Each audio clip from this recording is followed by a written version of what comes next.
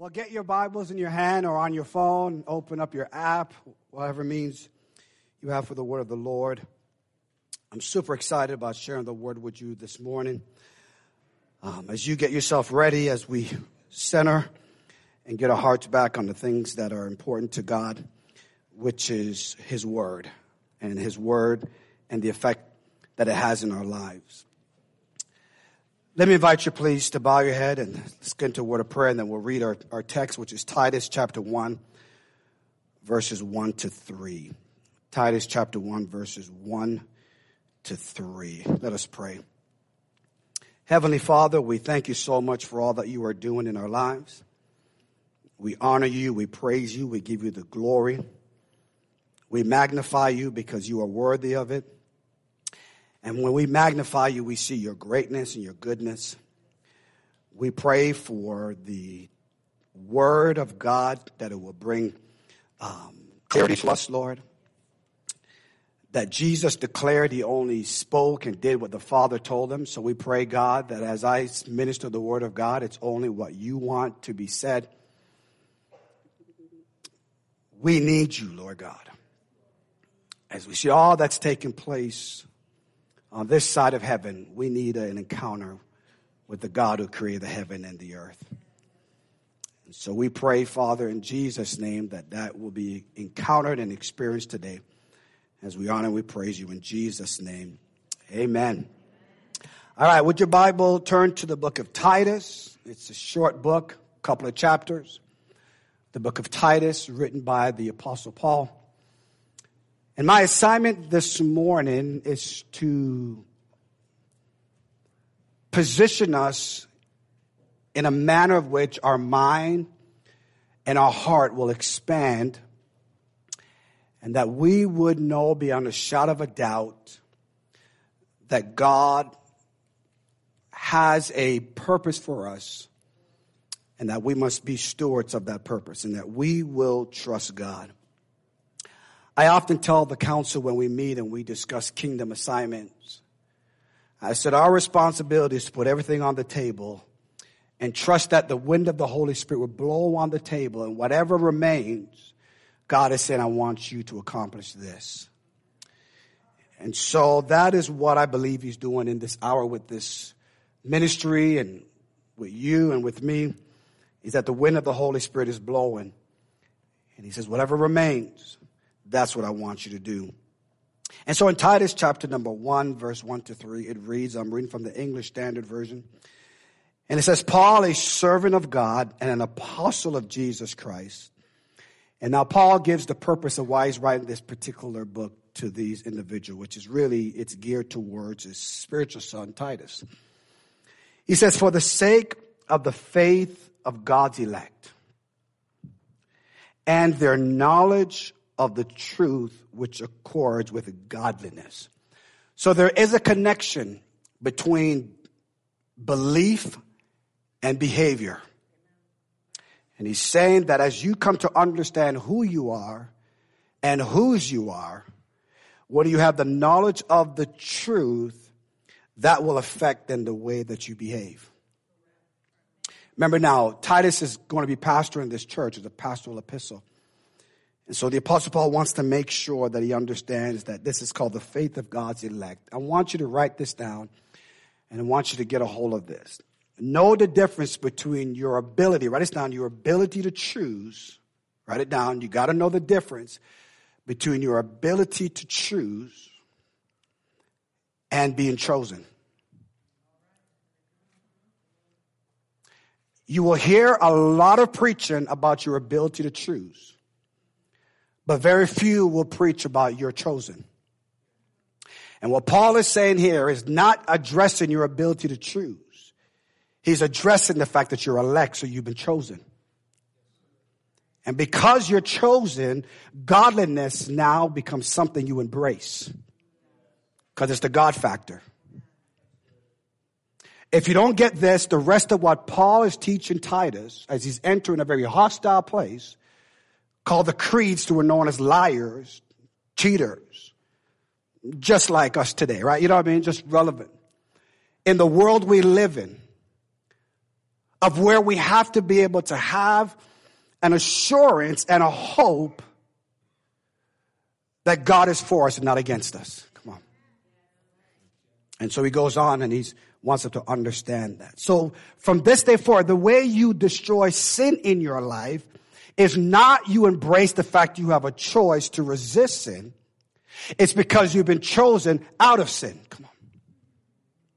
You got to write that down, because some of our struggles, God is saying, why are you struggling in that area?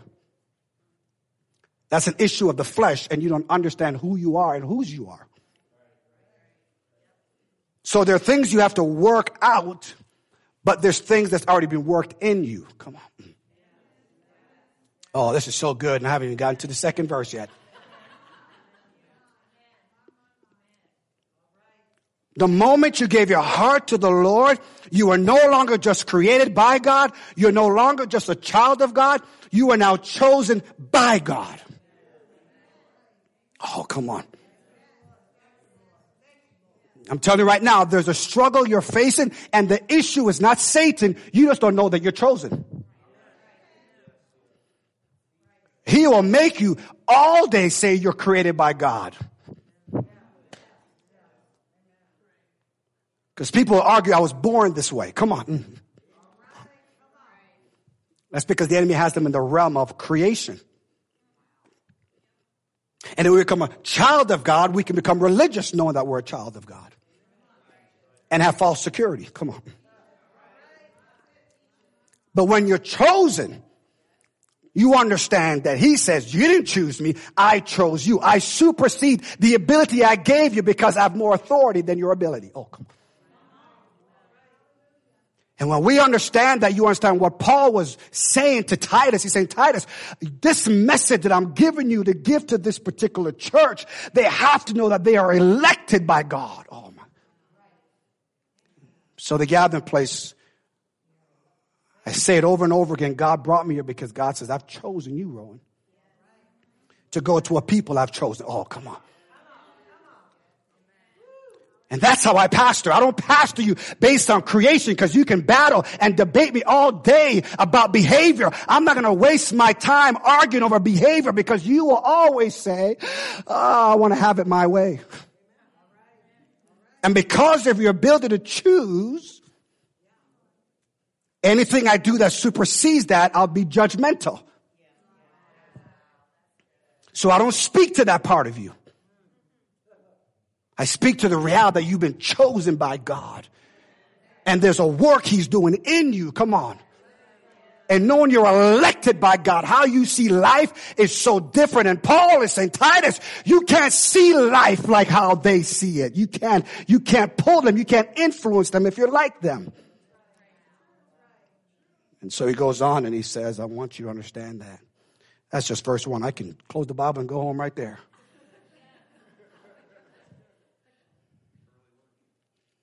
Amen. Let that sink in right there. I keep hearing the Lord say, Ro, their struggle is because they won't release their ability so I can have my authority. You're holding on to things that God has said it's not benefiting you at all. It's pleasurable, but it's not purposeful. Come on. And so he's writing and he's telling them this, and then he goes on and he says, here's why, in verse number 2, in hope of eternal life, which God, who never lies, promised before the ages began, and at the proper time manifested in his word through the preaching with which I have been entrusted. That's it, TGP, by the command of God our Savior. So what we are doing, we have been entrusted by God. We can't get out of it even if we tried. That there's an assignment that God has for us, a place that God has taken us that we must get there. Why? Because it's about legacy and not just longevity. Come on, somebody. It's about leaving something for a generation yet not born. It's leaving a legacy for my grandson. Come on. It's not longevity. It's not how long I live. I praise God I live a long life, but I would rather leave a legacy than have longevity. Come on. Ooh. So God is calling us as a church. He said, you got to preach this gospel. You have to live this way. Why? Because it's about legacy. That this church exists because I'm the one that's giving it life. I'm the one that's giving it life. I'm the one that's giving it life. And so what he wants us to understand is this. God is the promise keeper and not just a promise maker. There's a big difference between God who makes promises, but the God who can keep those promises. Come on, that's where the battle is. That's where the battle is. There's over 7,000, according to one theologian, or one research that I read, that says over 7,000 promises of God in the Bible. 7,000 of them. And so Walt Kaiser, he points out, he says that in many of the books in the Bible, it's really about the promised plan of God. A New Testament scholar, Scott Hafeman, says the message of the Bible is this: the God of promise and the life of faith. He summarized the entire New Testament by declaring that's what it is. And so here is the Apostle Paul, and he's talking now, and he brings up this rich theology in the midst of his introduction. This is just Paul's introduction of his letter. And we're going to be able to camp right because there's so much rich theology. You see, the Apostle Paul, in his introduction, realized that he was called by God to promote the faith of God's elect. He realized that I exist to promote the faith. To promote the faith. He says, I exist to promote the faith, and so that you will have knowledge of the truth, that you will know that you are chosen by God. Why? Because you have been given the grace of God in your life for God's purpose. Someone say purpose. Purpose is a good word. It's how God operates.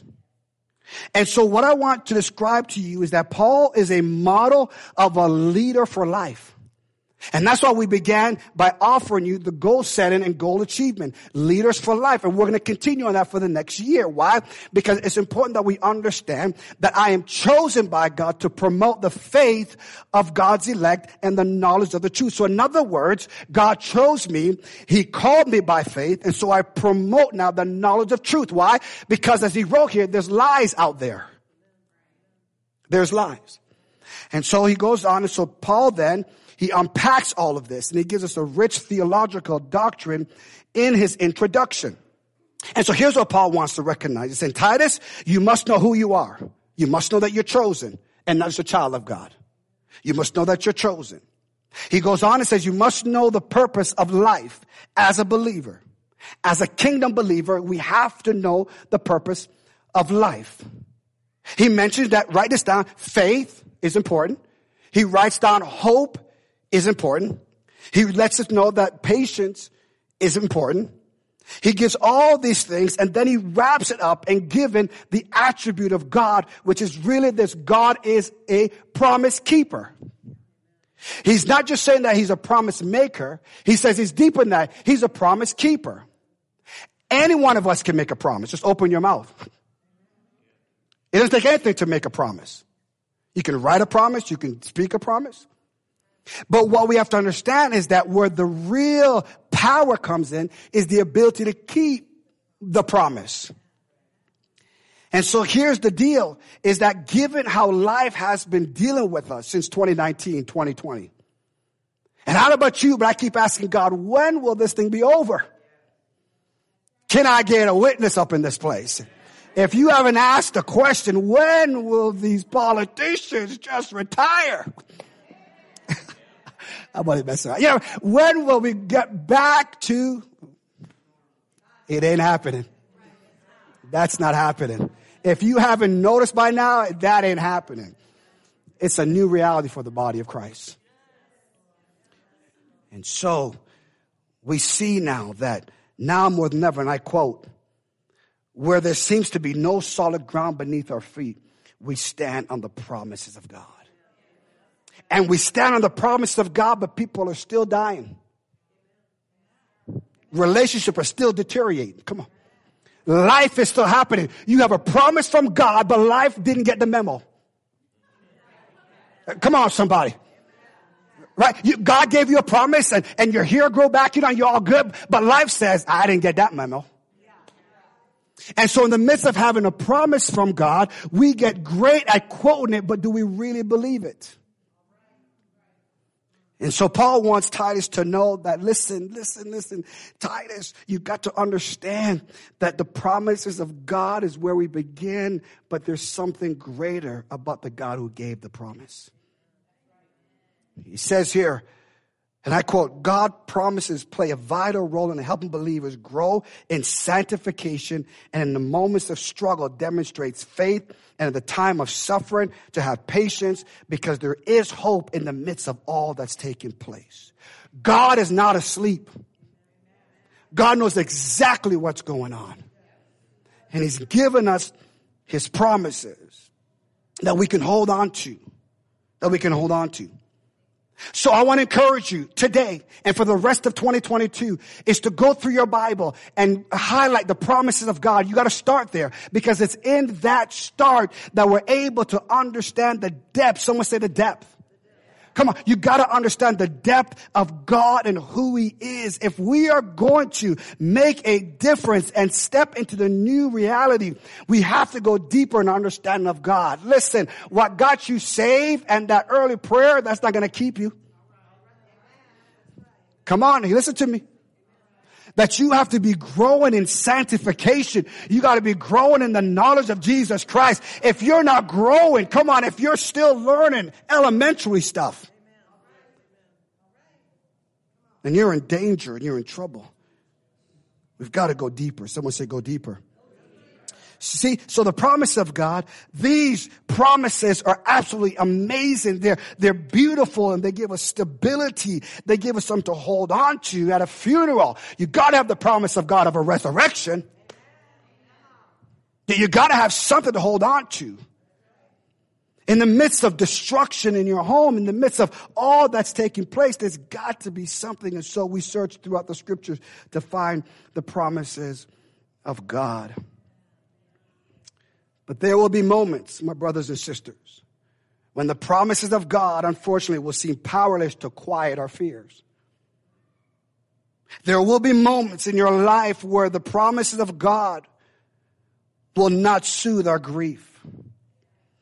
It will not lift our worries or motivate our obedience. Simply just on the promise of God, his ability to make a promise doesn't necessarily, when life comes, causes us to be motivated to be obedient.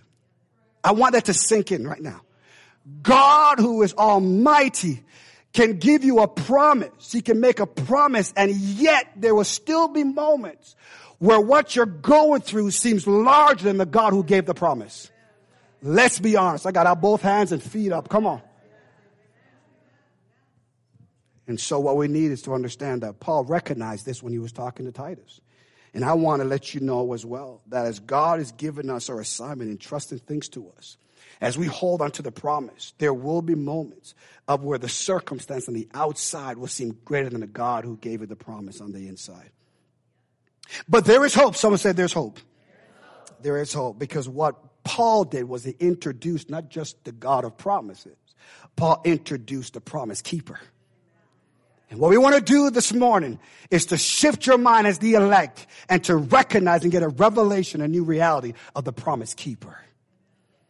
What I'm about to share with you absolutely is going to make you see God in a different way and let you tell that devil to shut up and get out of your life. Come on. Come on and tell that fear he's got to go, right? Tell fear you got to go. You got to go. So what we need to do is more than simply hear his promises again. That's preaching. And hear the message of preaching. And we'll hear the message of preaching. And we'll leave this place. And as soon as we get outside and you hit the snow and the cold or something happens, you get a phone call. All of a sudden, what happened to your Sunday morning session? Guess what happened? It goes right out the window. And you go back to normal.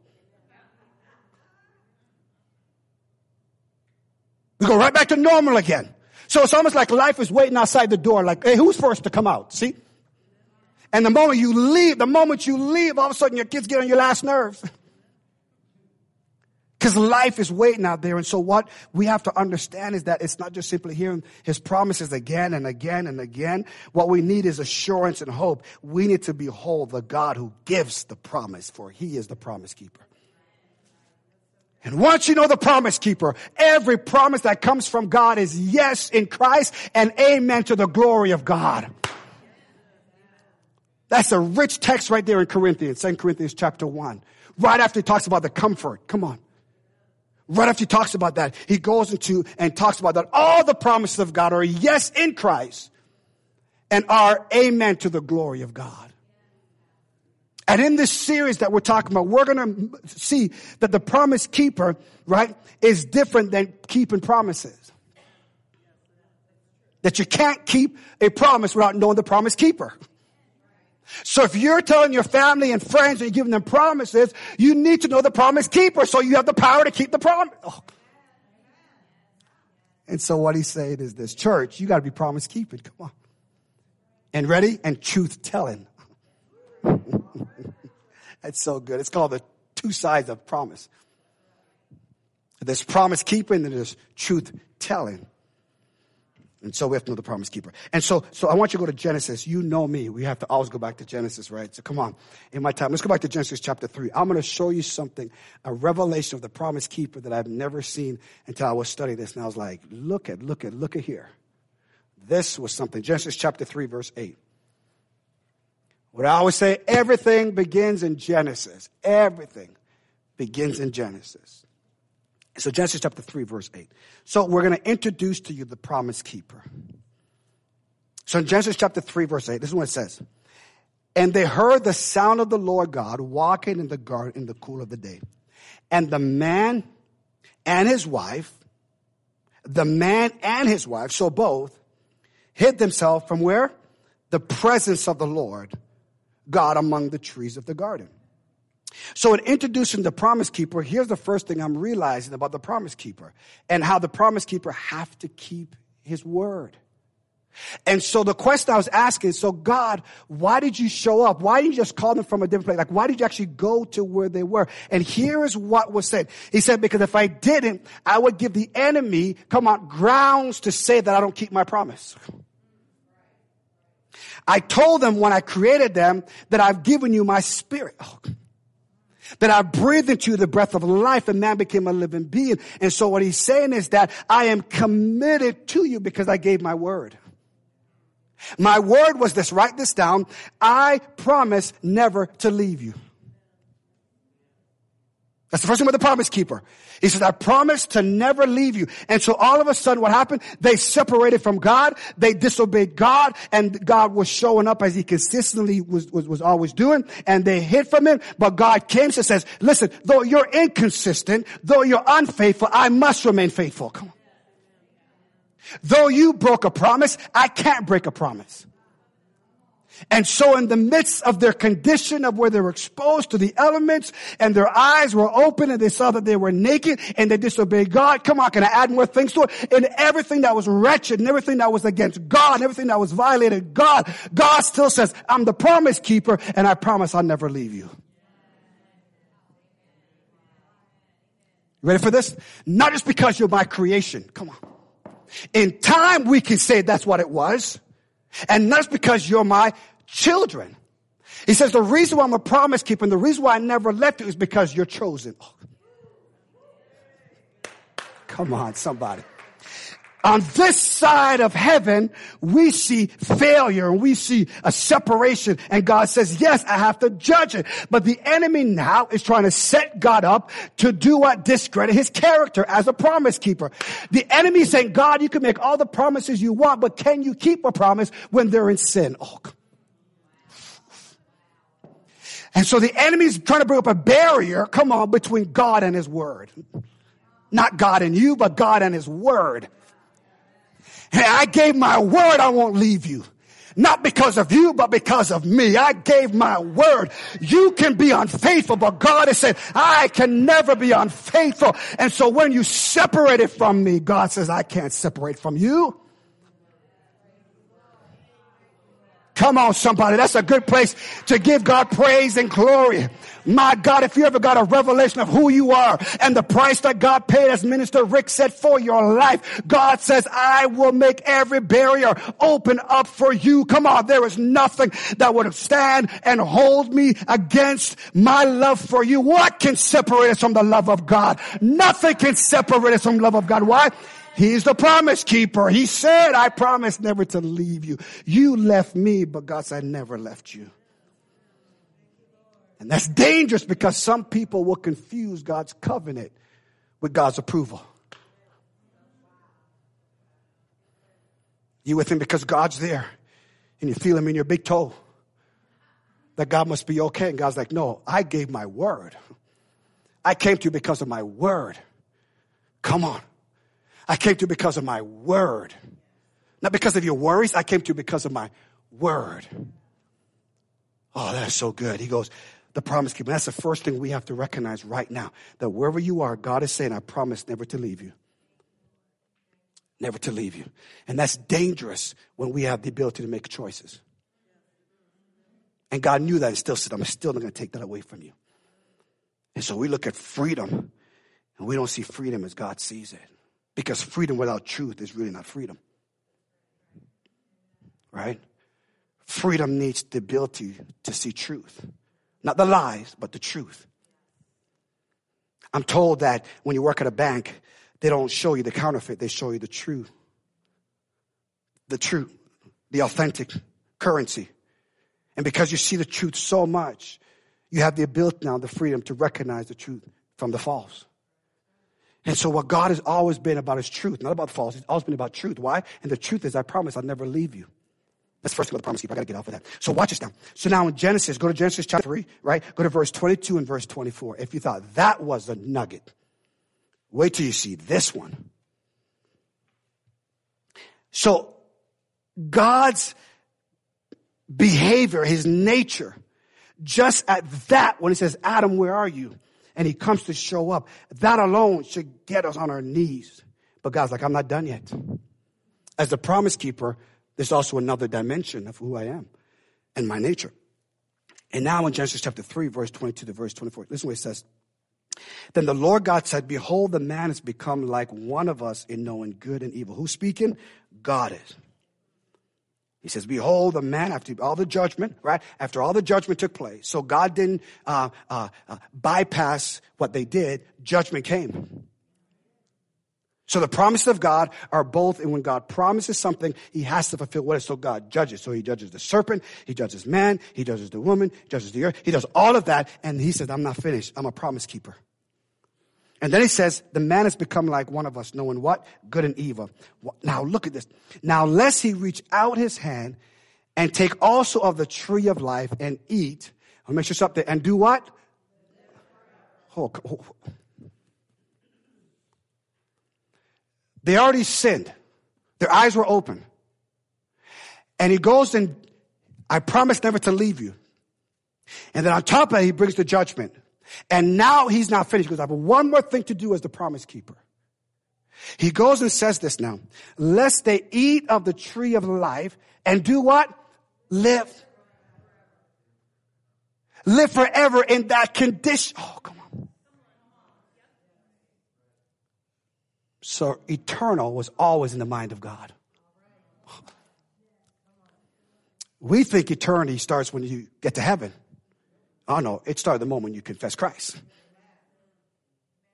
So everything you do, there's a promised future. Oh, come on, somebody. Oh. But there's a God who meets you in your present.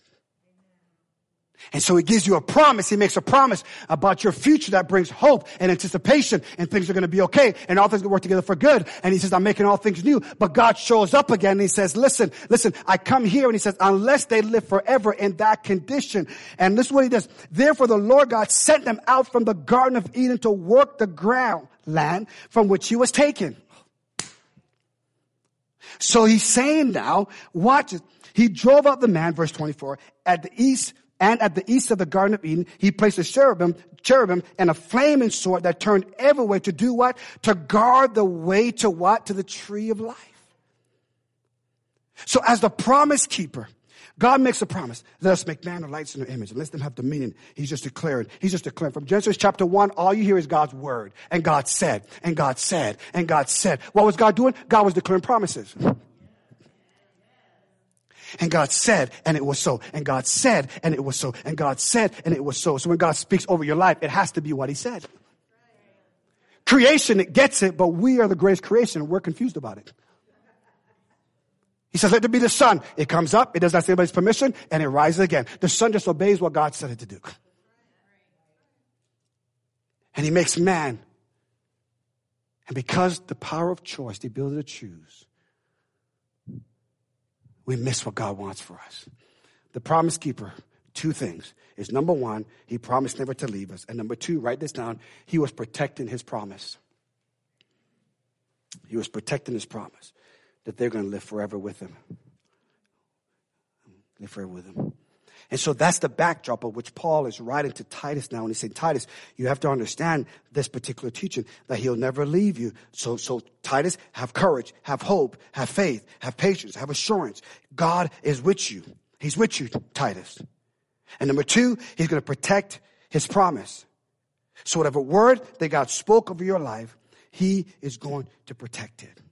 And how does he do that? Come on, fellas. You go to Hebrews chapter 4. For the word of God is sharper than a two-edged sword. You see the connection? That pierces to the dividing of sunder and knows the spirit, the joints, the marrow, and the end of the heart. And so he's saying now that if you want to know the promise keeper, read his word. Why? Because the word of God protects his promise. In other words, when you read a promise, it connects to the promise keeper. So when your feelings are one way, you go to the promise keeper and not just look at the promise. So the point is this. What is the promise? This is the promise. And John writes about this. And John says this in 1 John 2, verse 24. Because Paul begins and says, in hope of what? And so in 1 John 2:24 and 1 John 2:25, John actually explains what I just taught you from Genesis chapter 3. John says, let me give it to you now in a version of the New Testament. And so John goes up now in 1 John, turn your Bibles there, because he now says, I will never leave you, is really this. In 1 John 2, verse 24. Write this down. So this is the promise. So we looked at introducing the promise keeper. This is the promise. Now promise says this is the promise. It's from this promise that we have the promises of God. And although there are 7,000 promises, I'm going to let you know right now that the Bible reveals to us as we look at church history that there's really three main promises that God has given us. Those three main promises are the ones that we look at, and all of life is connected to these three that God has given, and we're going to look into that. But this is the promise. Someone say with me, this is the promise. So if someone says, man, what did God promise you? You're going to tell them, this is the promise. When you're looking for financial prosperity and everything like that, and God has promised you those things, yes, he has. But when someone says, what is the promise? You're going to say, ready? This is the promise. And so John writes it now, and John says, number one, this is the promise, fellowship with God. Verse 24, let what you heard from the beginning abide in you. If what you heard from the beginning abides in you, then you too will abide in what? The Son and who? And in the Father. He's telling us that this was the original design when God said, let us make man. It was the Father, Son, and Holy Spirit. And he made man, and the promise was fellowship with God. And that has never changed. Empires have risen up. Empires have gone down. There's been great inventions and things that happen. But the ultimate promise is this, fellowship with God. So when you're going through a struggle and the unfortunate tragedy of a death of somebody, or you're going through all that's taking place and you're losing hope and you're losing faith, and someone says, why are you still believing God? You tell them, this is the promise. Oh, fellowship with God. Come on. Because what I don't want to lose is fellowship with God. And so tragedy and the enemy will bring accusation and the enemy will bring all sorts of things. Listen to me. God is not the author of evil. He's not. Write that down. He's not. So when death takes place, that's because of sin. That's the enemy. God is the God of life. And so if somebody dies, Moses writes about it, about how long we're supposed to live. But don't confuse your earthly temple for your eternal state. Come on. That as the elect, you never die. Y'all don't believe that? Because when you know that you're invincible, when you understand that death can't harm you, come on, it actually promotes you into your original state. You will do great things for God. You will get out of your comfort zone. The greatest tragedy that we fear is death. That's why when you hear about COVID, we get afraid. Why? Because it speaks of death. And the enemy uses it with the airwaves and sends it across. Who needs to know how many cases? Come on, somebody. That's the devil. That's the devil trying to get in the atmosphere saying, you can't mess with me because I have the power of death. And God says, you may have the power, but I got the authority. Come on, somebody. And when I speak life, I speak life. When you understand, my God, my God, my God. Lazarus is dead. No, he's not. He's sleeping. Lazarus is dead. No, he's sleeping. That's what Jesus said.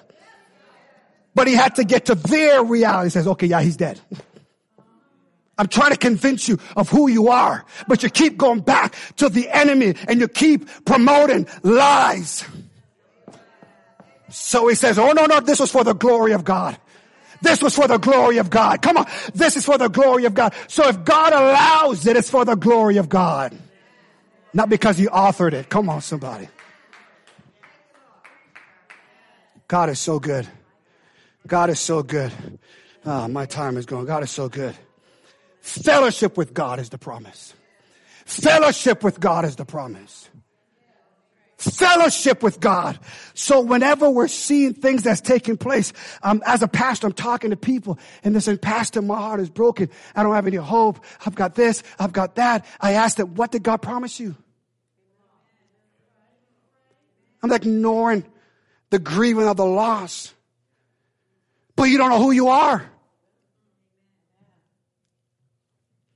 I mean, my goodness. Fellowship with God is what the early believers longed for. They longed for it. They're like, we want Jesus. More than anything, it's fellowship with God. And we treat that so lightly. And we allow things in our lives that threatens that. And we allow pleasure to part us from fellowship with God. Not God from us, but us from God. Fellowship with God. How could you walk away from that? That's what there's the big debate about this God's elect and how do you walk away? The arrogance. For us to think that the God who keeps his promises, that we would actually use our own ability to walk away from fellowship with God. Minister Blaine, that just blows my mind. When everybody else forsakes you, listen, man, we give people more credit than we give God. Someone breaks their promise, you're just human. God doesn't break his promise, you acknowledge his godness. Come on. It's amazing. It's amazing. The amount of people that walk away from church and God's like, what did I do to you? No, what did I do to you? I'm still here. Yeah, but this person broke their promise. Yeah, of course they did. Of course they broke their promise. Read Genesis chapter 3. Of course they break their promises. But God says, I'm going to fellowship with you because this is the promise. And so this nation, why I believe God is working this nation, because God won't break his promise. You hear what I'm saying? Church, we should be the ones who shouts loud, this is the promise. Say it with me, this is the promise. Fellowship with God. He's not finished. And then he goes into verse 25 of 1 John chapter 2, verse 25. And he says, and this is the promise that he made to us, eternal life.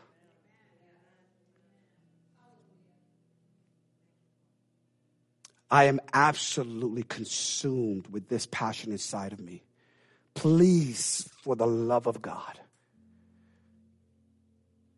stop living comfortable and go after the promises of God in your life, knowing the promise keeper will never leave you or forsake you. Please just don't get fire insurance, but get on fire for the one who loves you. If all you're satisfied with is you said a prayer when you were a kid, if that's all that God means to you, if your heart is not being broken for broken promises made by people. Come on, we got politicians and we got celebrities who will make a promise and they'll break it, and we give them grace and forgiveness. And here God is saying, what about me? We would have to get a massive building of all the people who left church. Why? Because they said God did something to them.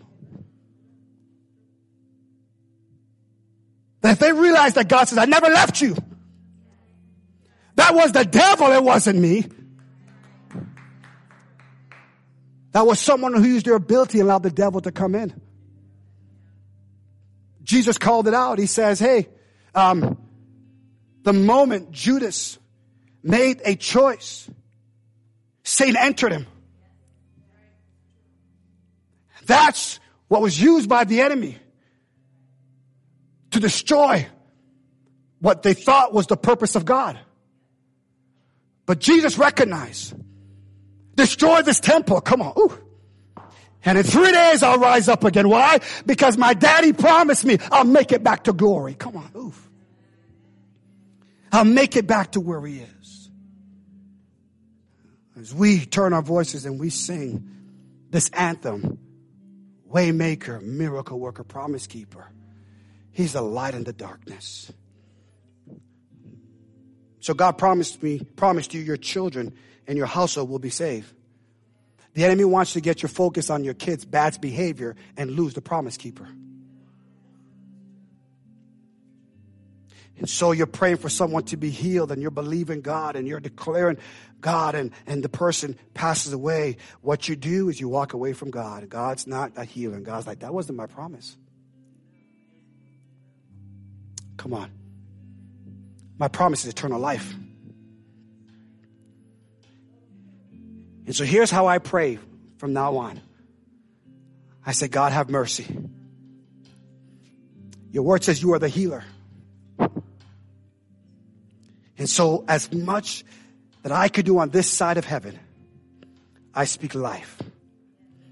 But I am comforted in knowing that that person knows you. Oh, come on. And they will never lose their fellowship with you. Come on. And while my heart is heavy because I want that person to fellowship with me, more importantly, I want them to fellowship with God. I'm not that selfish. Come on, somebody. I'd rather than fellowship with God and live forever than live here and not know Jesus and die and be separated forever. Let's get our priorities straight. This is the promise. TGP. Fellowship with God. Fellowship with God. Oh, we're going to sing, but can I just, even the devils know whether you're fellowship with God. Apostle Paul was walking around casting out devils. Get out, get out, get out. Just get out. Some people saw that and says, hey, we want to do that as well. And they walked up to the demon. And they went and they says, in the name that Paul preaches.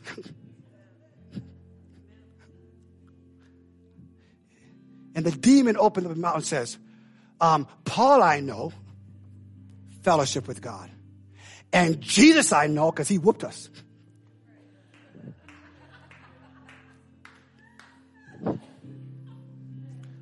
Paul I know. And Jesus I know. Oh, come on, somebody. But then he says, who are you? He didn't care if you were a creation of God. Who are you? He didn't care if you are a child of God. Who are you? Come on. He want to know, do you know you're chosen? Come on. Do you know that you have eternal life? Do you know that God lives in you? Christ in you, the hope of glory. And so what we must understand is this. This is the promise. Fellowship with God and life eternal. You get a bad report. Fellowship with God. Come on. And life eternal. My finances are dry. Fellowship with God and life eternal. He's the way maker. He's the miracle worker. And he is the promise keeper. Praise team. Come on. Let's sing that anthem. I want you to shout, this is the promise. Come on, shout it. This is the promise. Fellowship with God. When all tragedy is taking place and people are saying, where is your hope? Fellowship with God. What does your marriage need? Fellowship with God. What does your finance need? Fellowship with God. God is opening doors for this ministry. And one of the things I'm going to keep preaching is the promises of God. It's fellowship with God. It's the Son and the Father living inside of me. Oh, come on.